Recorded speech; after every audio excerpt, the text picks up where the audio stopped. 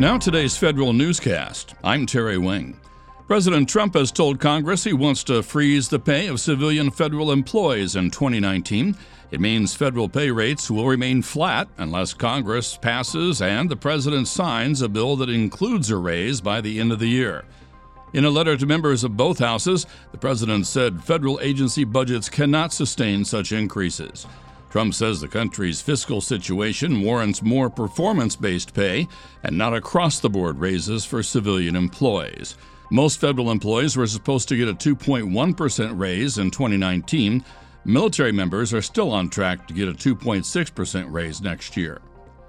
It's Washington's turn to say goodbye to the late Senator John McCain. The six-term Republican from Arizona who lived and worked in the nation's capital for over 4 decades will lie in state under the U.S. Capitol Rotunda today for a ceremony and public visitation.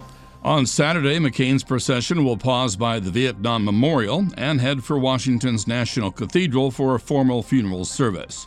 McCain will be laid to rest on Sunday afternoon at the Naval Academy Cemetery in Annapolis. More than 200 former national security professionals want answers from OPM and from the Director of National Intelligence about how and why the Postal Service released the confidential National Security Questionnaire of Abigail Spanberger. In a letter sent to DNI Dan Coates and OPM Director Jeff Pond, the former uniformed and civilian national security executives said they're angered, disappointed, and feel like their trust has been violated by the action.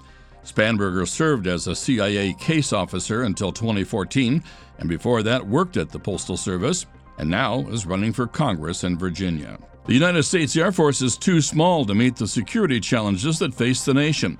A study from the RAND Corporation said the Air Force would not be able to meet demands for all types of aircraft in possible Cold War-type situations. The analysis suggests that prolonged operations are particularly stressing to the force, which is significant given that the average length of operations has been increasing since the end of the Cold War. The Air Force is considering a major restructuring to boost its information warfare capabilities. Here's Federal News Radio's Jared Serbu. Air Force Chief of Staff David Goldfein says his service is contemplating a restructuring of its Pentagon staff offices, combining the directorates that currently handle cyber, IT, intelligence, surveillance, and reconnaissance into one. The change would mirror a reorganization the Navy made in 2009. If the idea moves forward, it's likely to happen in concert with a similar restructuring of the service's operational forces along the same lines. Jared Serbu, Federal News Radio. The Navy awards a big contract for aircraft carrier-based drones. More now from Tom Temin in today's management report. The deal, worth up to $800 million, went to Boeing after a 3-way competition. The Naval Air Systems Command calls it a fixed-price incentive target contract. It calls for design and construction of 4 MQ-25A unmanned aerial vehicles and integrating them into a carrier wing. The planes, dubbed Stingray, will be used for refueling of FA-18s and F-35s. The hope for completion date is August 2024. I'm Tom Temin. Is the Defense Department shooting itself in the foot with cloud? Former chairman of the Defense Science Board, William Snyder, thinks it might be, since the Pentagon lacks a clear cloud roadmap. Snyder says DoD needs to be more forthcoming about where it wants to go with the cloud, just as the intelligence community did when it transitioned to the cloud about 5 years ago. The Census Bureau faces thousands of cybersecurity weaknesses it needs to address in the coming months. The majority of the cyber weaknesses relate to IT infrastructure developed by the agency's tech integration contractor.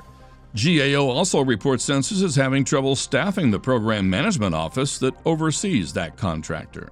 A familiar name has moved into new digs at the Energy Department's new cyber office. Karen Evans, the former administrator of e-government and IT at OMB, returns to federal service after nearly 10 years away. The Senate confirms Evans by voice vote Tuesday to be the Energy Department's first Assistant Secretary for Cybersecurity, Energy Security, and Emergency Response. As part of her new role, Evans will work closely with DHS and private sector providers to ensure the energy grid is secure. Energy Secretary Rick Perry stood up the new office in February to protect the country's energy infrastructure from cyber attacks. I'm Jason Miller. Find these stories on federalnewsradio.com. Subscribe to the Federal Newscast on Podcast One or iTunes, and follow us at Federal Newscast on Twitter.